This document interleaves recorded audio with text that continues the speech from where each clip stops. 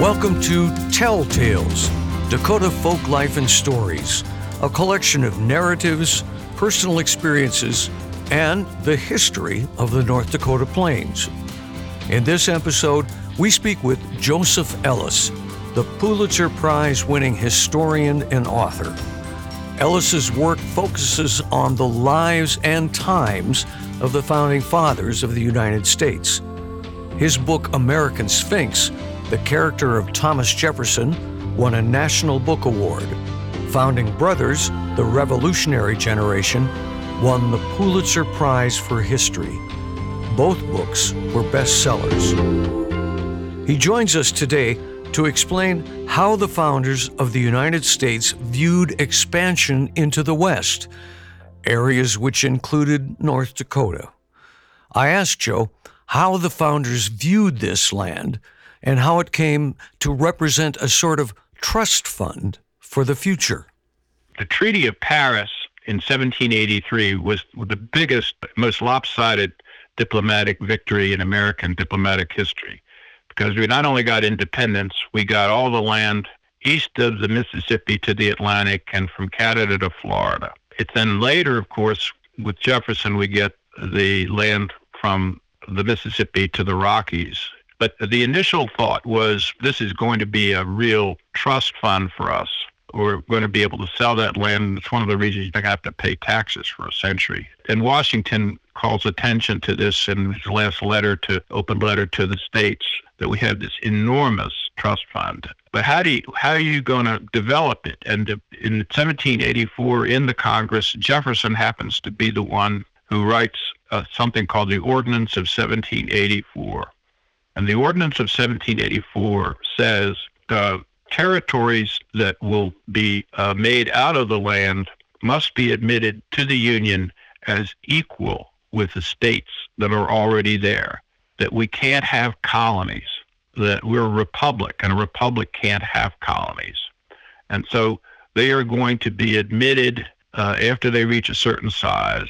And in Jefferson's formulation in 1784, it's really one of the most important things he ever said, or ever proposed, that there will be no feudal or hereditary laws permitted, and slavery must be ended by 1800.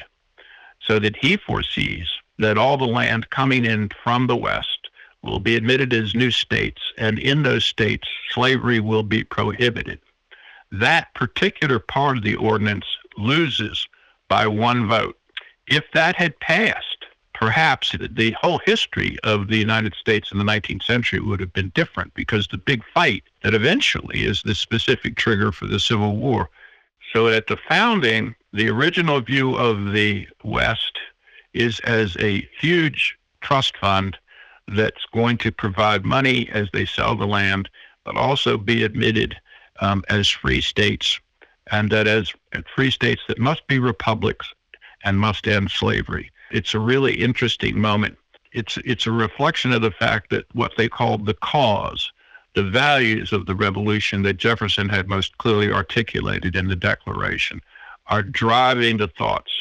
And they foresee a land west of the Alleghenies to the Mississippi that's going to be slave-free. So you're telling us that the founders anticipated many new states being formed. They had to be republics, correct? That's right. That a republic cannot be an imperial power. A republic cannot have colonies. A republic must only have territories that come in as free states with the same authority and the same status as the states that already existed. But the founders recognized this huge landmass as a source of revenue at the time when the nation really needed it, correct? That's right. Remember, the war cost them the rough equivalent of hundreds of millions of dollars in debt because of the war. And how are they going to pay the debt? And the land is the answer, that they're going to be able to earn revenue from the sale of that land that evaporates the debt, which is pretty well what happened. I wonder, Joe, were there any who disagreed with this plan? There was conflict from land grabbers, but nobody disagreed with the principle that they had to be territories first and then states after that. Nobody disagreed with that. As to what the borders were going to be, how fast this should happen, there was disagreement. Washington said, and it became the way it had happened, that in a Jeffersonian format, there's no regulation of the immigration west of the Alleghenies. The people run out, they stake their land, and wherever it is, that's what they get. And they pay $1 an acre. Oh, my. Well, what did they expect would happen as this land, including areas like North Dakota, were settled? There's this one guy from Rhode Island who's speaking about this and says that also that this assures that for the foreseeable future, we will remain an agrarian society. And that's really important because once we become something more than that, once we become what later will be called an industrial society, the values of the society, this will keep us pure. This will keep the bulk of the American citizenry farmers, agrarian people. So he foresees this as an extension of the same mentality that existed in the 18th century well into the 19th and even the 20th century.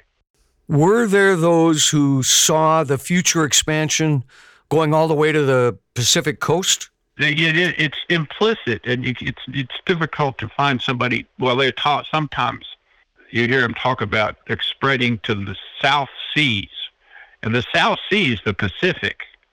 And remember, what's the name of the army? What's the name of the government? The Continental Army, the Continental Congress. Those very terms suggest an expansion across the entire North American continent. But you don't get anybody saying that explicitly until later in the 19th century after the Louisiana Purchase. And when Jefferson does the Louisiana Purchase in 1803, he says that I'm only implementing an expansion of the American nation in the direction that we all knew was inevitable. Thank you, Joe. It's always great to talk with you. Any closing thoughts on this subject, sir? The land to the west is a great blessing. The American Republic starts, which is the largest trust fund that any new nation coming into the world for the first time has ever had. It's an unbelievable asset, and they know it. Produced in partnership with Dakota Legacy, this project is supported in part by a grant from the North Dakota Council on the Arts, which receives funding from the North Dakota State Legislature and the National Endowment for the Arts.